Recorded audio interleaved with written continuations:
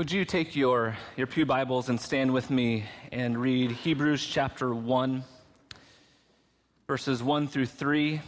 This is our main scripture verses over the course of the next few weeks, and I want us to begin our time each week reading through these three verses. Hebrews chapter 1, verses 1 through 3. In the past, God spoke to our ancestors through the prophets at many times and in various ways. But in these last days, he has spoken to us by his Son, whom he appointed heir of all things, and through whom also he made the universe. The Son is the radiance of God's glory and the exact representation of his being, sustaining all things by his powerful word. After he had provided purification for sins, he sat down at the right hand of the Majesty in heaven. Amen. You may be seated. So during this Advent season, this 4 weeks before Christmas, we are looking at Jesus, the one who came to be God with us, that he fulfilled the Old Testament leadership responsibilities of prophet, priest, and king. And last week we talked about Jesus as the anointed prophet sent by God, and this week we're going to be talking about Jesus as the priest. Next week our youth are going to be presenting, I don't want to say performing, because I know that they are really seeing this as an offering of worship to God, but they'll be presenting a Christmas play to us that will communicate the importance of the Christmas story. And then the week before Christmas, we'll look at Jesus as both King and as Savior. So do join me in prayer as we turn to God's Word. Father, we thank you for your Word. We thank you that it continues to speak to us. Lord, and I pray that your Spirit would speak to each one of our hearts today in exactly the place where we need it. If we need encouraged, that you would encourage us. Father, if we need you to reveal our sin to us, that you would do that. That for all of us, that we would know and grasp on more strongly to who Jesus is. In his name we pray. Amen. So I want to begin this week with where we ended last week, Hebrews chapter 4, verses 12 through 13. Hebrews 4, 12 through 13. The writer of Hebrews says this: "The word of God is living and active, sharper than any double-edged sword. It penetrates even to dividing soul and spirit, joints and marrow. It judges the thoughts and the attitudes of the heart. Nothing in all creation is hidden from God's sight.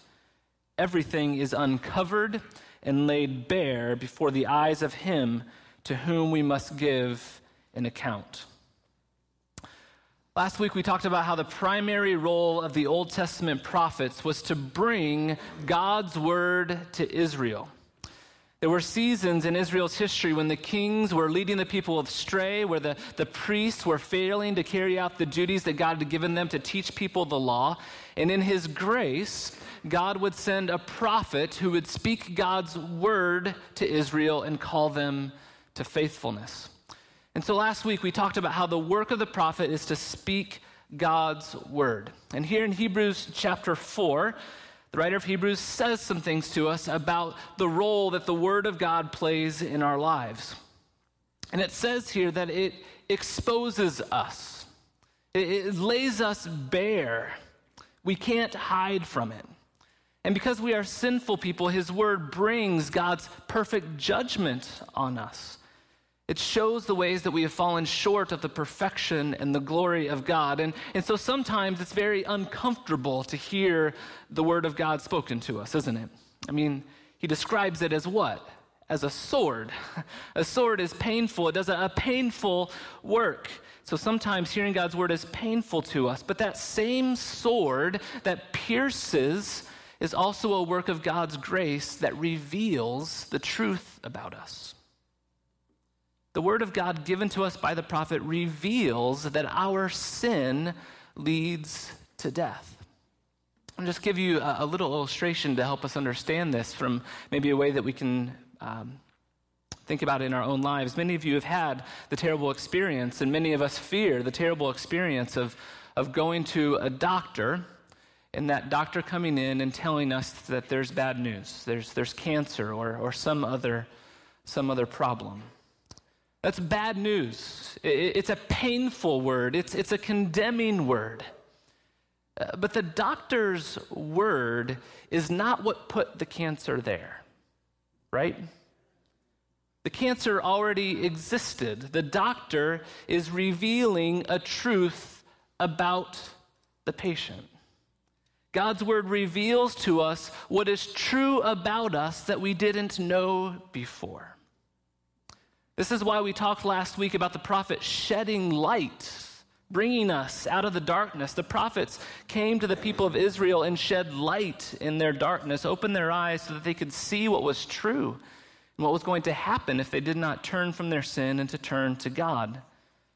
So the fact that our sin leads to death is something that we can't know without God's word to us, because sin usually doesn't feel like death. Sin is not usually painful. In fact, it often feels right. It often feels good to us. Eve was tempted by the serpent in the garden by a piece of fruit that was what? Pleasing to the eye and good for food. That's always the way that sin is. It is pleasing to the eye, and it feels like the right thing for us. But the scriptures remind us that it leads to death. And so when the word of God is spoken, and when our hearts are open to hear it, it does cause pain. It can cause shame and guilt. It feels bad. It's a word of judgment on us. But that same light that shines and exposes us and brings right judgment on us is the same light that provides a way out. The doctor who gives the word about cancer is the same doctor who has an idea about how to treat it. The prophet tells us that our sin leads to death. It's a terrible word, but it is a word that we desperately need to hear if we want to live, if we don't want to continue to walk in this way of sin and death. So the prophet speaks this word of God and exposes the sin that is in us. It tells us that the evil in the world is not out there. It's not only in other people. Evil in the world, it's not just in the Hitlers and the Stalins of history. The evil in the world is not only in the economic and political structures of our world. Evil is in here. And so there's a problem that's created because we know that God is at work right now in the world to rid the world of evil. And don't we want him to do that? But if the evil is in here, if God wants to rid the world of evil, he's got to get rid of us, right? So, we have a problem. And so what we need more than anything is someone who can solve this problem. We need a priest. The work of the prophet speaks God's word to us. It reveals the sin that is in us, and it reveals the consequences of that sin, that sin leads to death. And so the work of the priest is to cover over our sin and to heal us of the evil that is in us. The Bible tells us that there are at least two consequences to our sin. And the first is something I've already mentioned today, that sin leads to death. And it leads to death in every way. Adam and Eve's sin brought physical death into the world. One of the first things that happened after they sinned was that an animal was killed in order to make clothing to cover them. Adam and Eve were separated from the tree of life in the garden.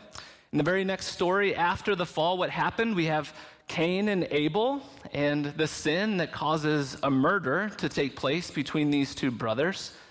And we see that reflected throughout the stories of Scripture, that sin brings about physical death. Sin also brings about spiritual death. It brings about separation from God. Adam and Eve in the garden had direct access to the presence of God. After their sin, that presence they no longer experience. And I want to suggest to you that this is really our primary problem as human beings. And I would argue that the entire biblical story, and when I first came here and preached that sermon series on the Bible and God's mission, we talked about this entire biblical story can be read about a God who created a world where he desired for his creation to experience his presence, how that presence was lost, and how God is at work in the world to restore our ability to experience his presence. Milton wrote a book called Paradise Lost, and certainly paradise was lost in our sin, but presence of God lost is really our problem.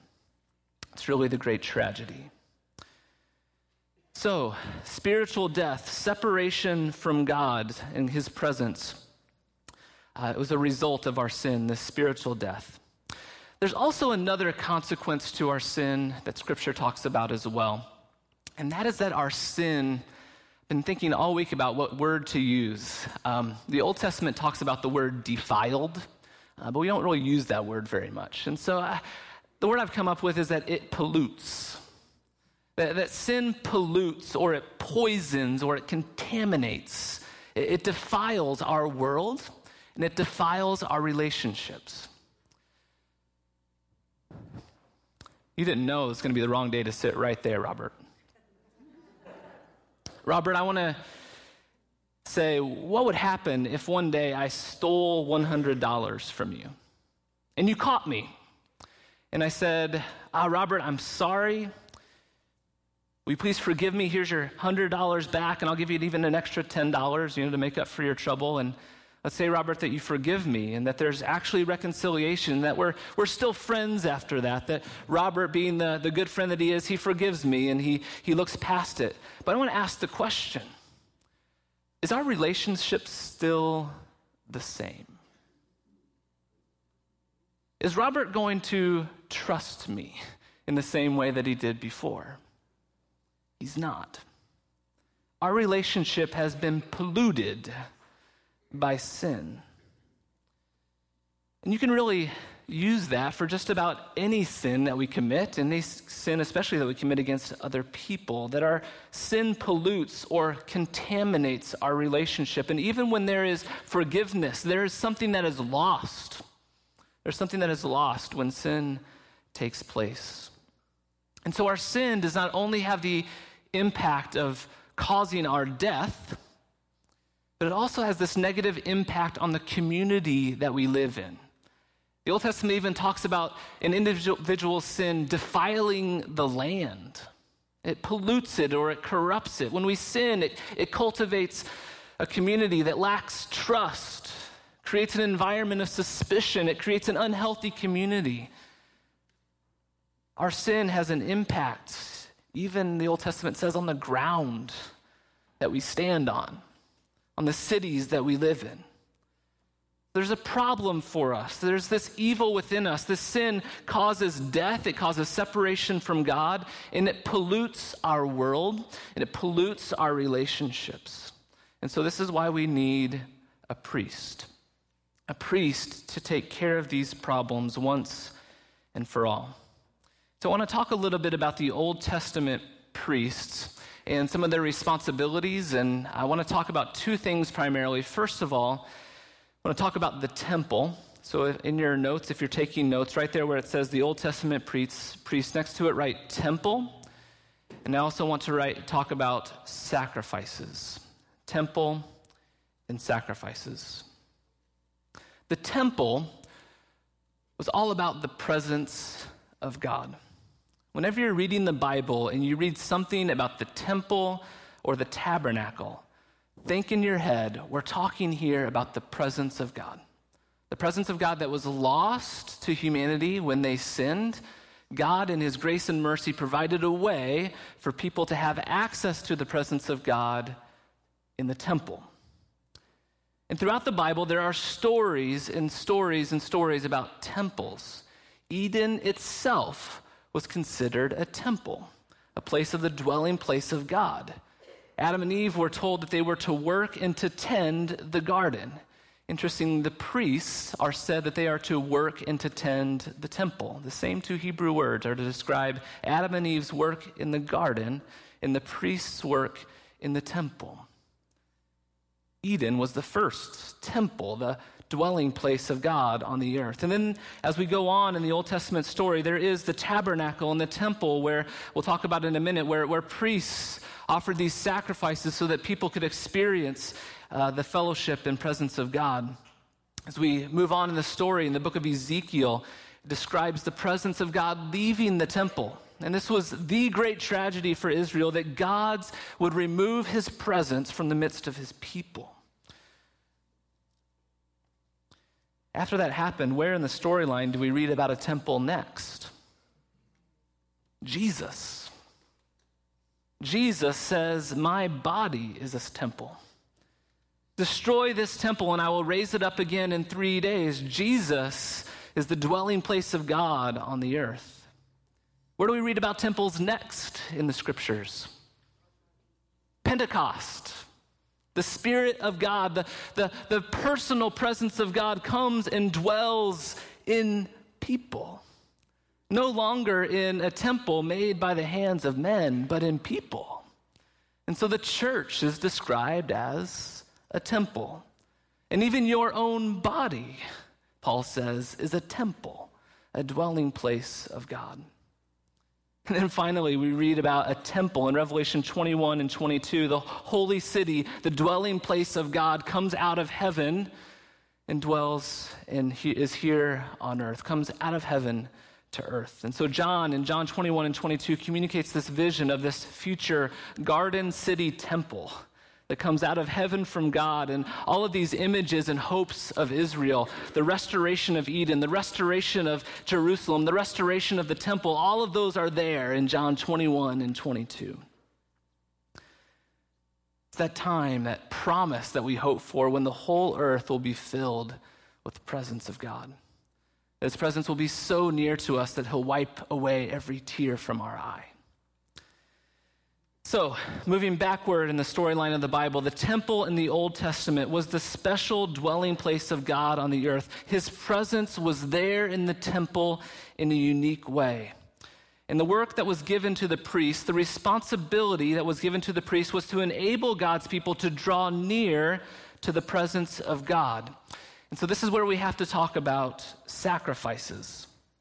The responsibilities of the priests were to offer sacrifices that would enable God's people to draw near to the presence of God.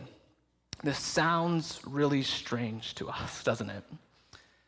But every day, there would be hundreds of animals ritually sacrificed in the temple.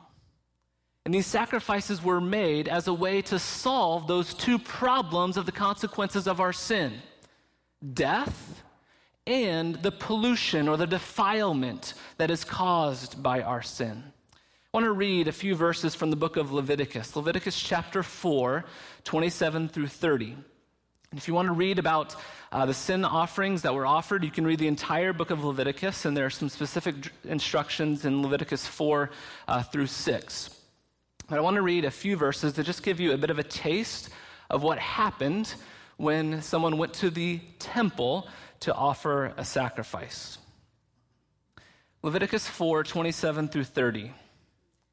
If any of the common people sins unintentionally in doing any of the things that by the Lord's commandments ought not to be done, and realizes his guilt, or the sin which he has committed is made known to him, he shall bring for his offering a goat, a female without blemish, for his sin which he has committed.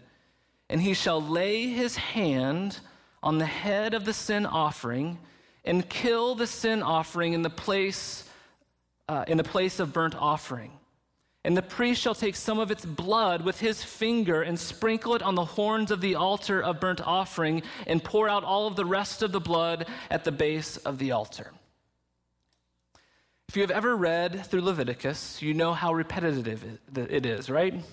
There are dozens of descriptions just like this talking about how a sacrifice should be made in response to this or that sin. And as you read through it, it's one of those books that we really like to get through as quickly as possible, right? Very strange to us. It's very foreign to us. It seems very boring. But I want to tell you that if you actually had to do this, it was not boring at all. There's nothing boring about this. Just imagine what you actually had to do. You had to get a goat and take it to the temple. You'd go in and you would wait in line and watch as offering after offering after offering after offering was offered, and then it would be your turn, and you would go to the altar, and you and the priest would, kind of pick up this innocent goat and place it on the altar. And then you didn't get to walk away while the priest did his work, did you? You placed your hand on the offering while the priest took a knife to the throat of the goat and cut its throat and jugular. And what happened? Blood was everywhere. All over the priest, probably on you, running down the altar. There's nothing boring about this. This is an exciting moment, to say the least. This happened hundreds of times a day. Sometimes with birds, other times with bulls. You imagine a bull? What it took to get the bull on the altar itself? Hundreds of times every day. Person comes with an animal. The animal is taken to the altar. The person's hand is placed on the head of the animal. The animal's throat is cut and dies there on the altar, and the blood of the animal is sprinkled onto different parts of the temple. Over and over again, every day, year after year, the animal dies, its blood is sprinkled. The animal dies, its blood is sprinkled. The animal dies, its blood is sprinkled. The Bible talks about two consequences to sin: death and the pollution that our sin causes in our relationships and in our world. And so these sacrifices of these animals made by these priests, the killing of the animal and the sprinkling of the blood by the priests in the temple, which, remember, was the dwelling place of God, were the solution, or at least pointed to the solution, of the consequences to sin. When a person took an innocent animal and placed it on the altar, his own hand was placed on the head of that animal to represent that this animal was going to die in your place.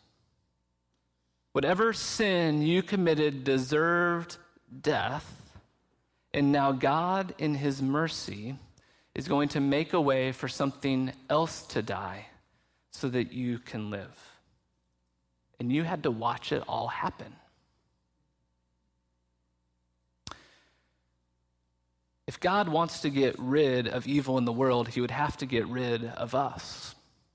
And so he provides a way for sin and evil to be dealt with so that we can live. This animal would pay that first consequence of sin. It would die in your place. The second part of this is the sprinkling of blood around the different parts of the temple. This symbolically represented the purifying of this pollution that our sin caused. The blood cleans up the pollution of our sin. This was a symbol reminding God's people that the effects of our sin are not only our own death, but it was a pollution that was caused that dirtied up the world. And so this sacrifice was made and this blood was sprinkled at different parts of the temple to symbolize this purification or this making clean. Turn with me to Malachi chapter 2.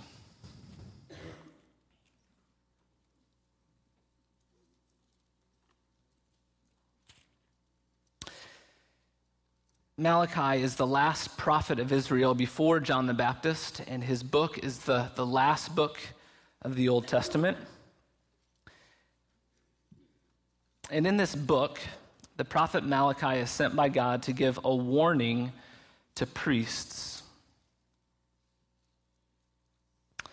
I'm going to begin by reading Malachi 2, verses 1 through 6.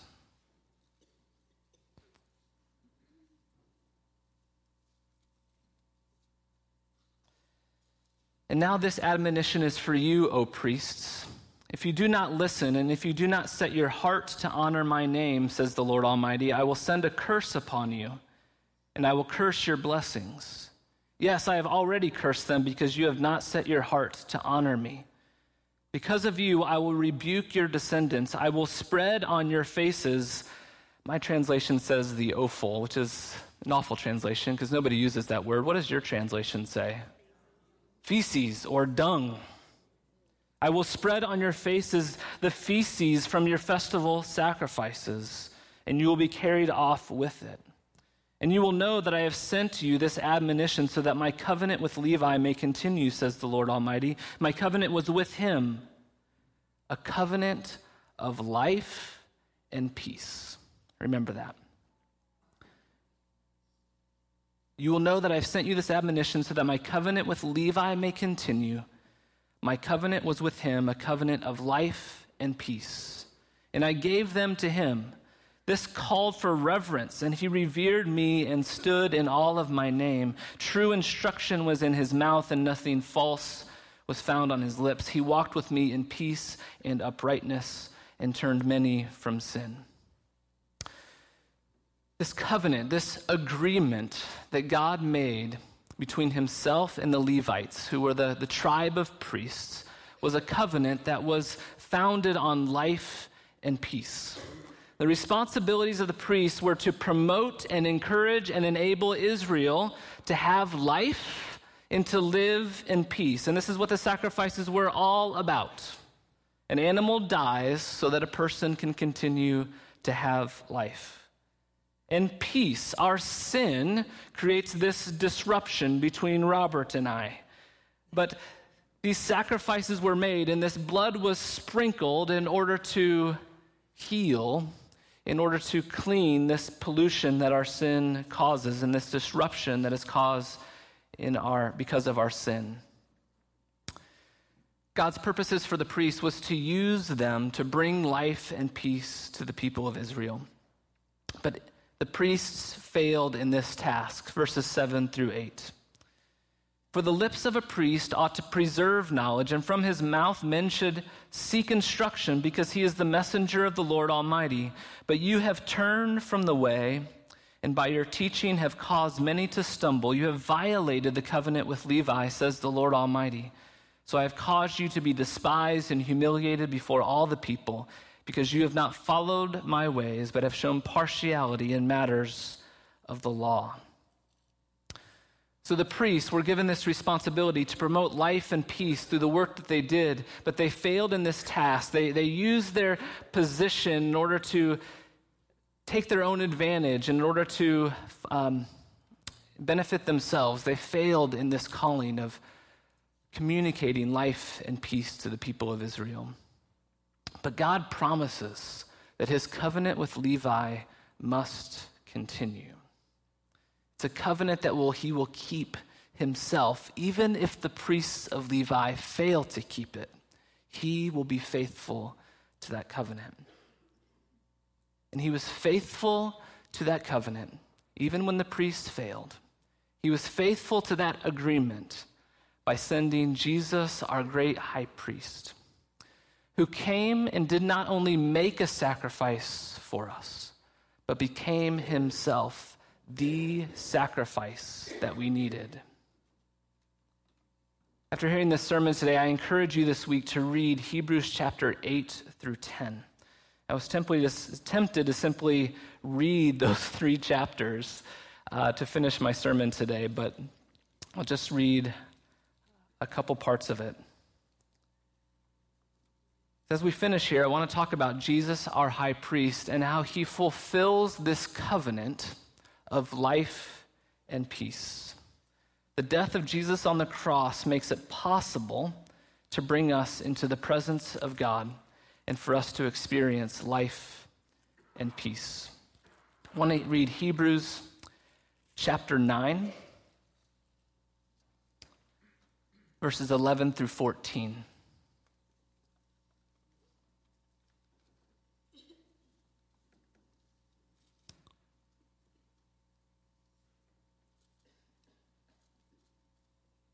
When Christ came as high priest of the good things that are already here, he went through the greater and more perfect tabernacle or temple that is not man-made, that is to say, not a part of this creation.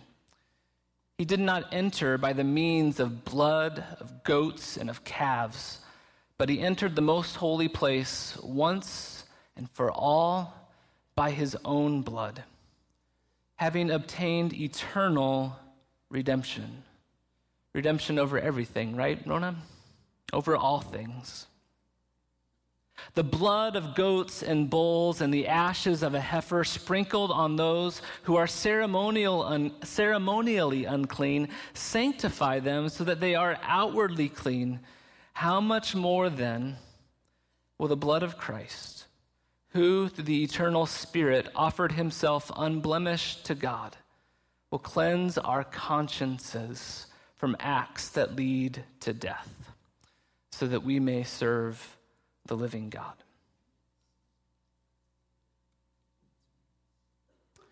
Hebrews chapter 10, verse 19. The writer of Hebrews finishes this explanation of all the purposes of the sacrifices and how they all point to Jesus. And he gives us this wonderful invitation. Hebrews chapter 10, verse 19. Therefore, since we have confidence to enter the most holy place by the blood of Jesus, by a new and living way opened for us through the curtain, that is his body, and since we have a great priest over the house of God, let us draw near to God. Let us experience the presence of God.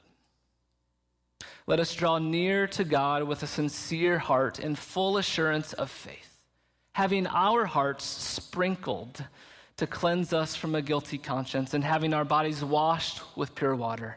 Let us hold unswervingly to the hope we profess. For he who promised, he who made a covenant of life and peace with Levi, he who promised is faithful.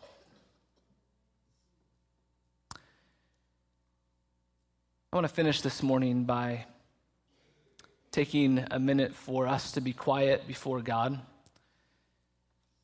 and to ask him, each one of us, that Jesus the prophet would come and do his work.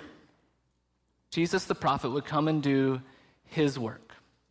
That he would reveal to us, that he would shed light into our hearts and minds, that he would expose our sin to us so that we can know the truth about ourselves. So we no longer will walk in the way that leads to death. That will no longer cause pollution in our lives and in the world and in our relationships. That he would reveal that hard but good and merciful truth to us.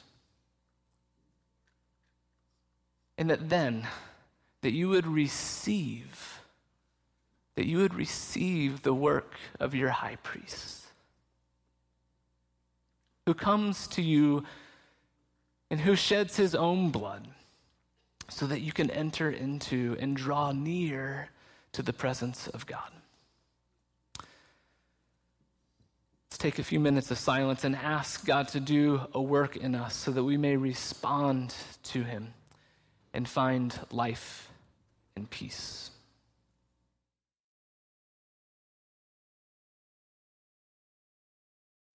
Our Father in heaven, we thank you that you have sent your Son, your anointed prophet, and your anointed priest. We thank you for the word that you speak to us that reveals the truth about ourselves. Lord, I pray that we would feel today the consequences of our sin. That we would know today that our sin requires a death.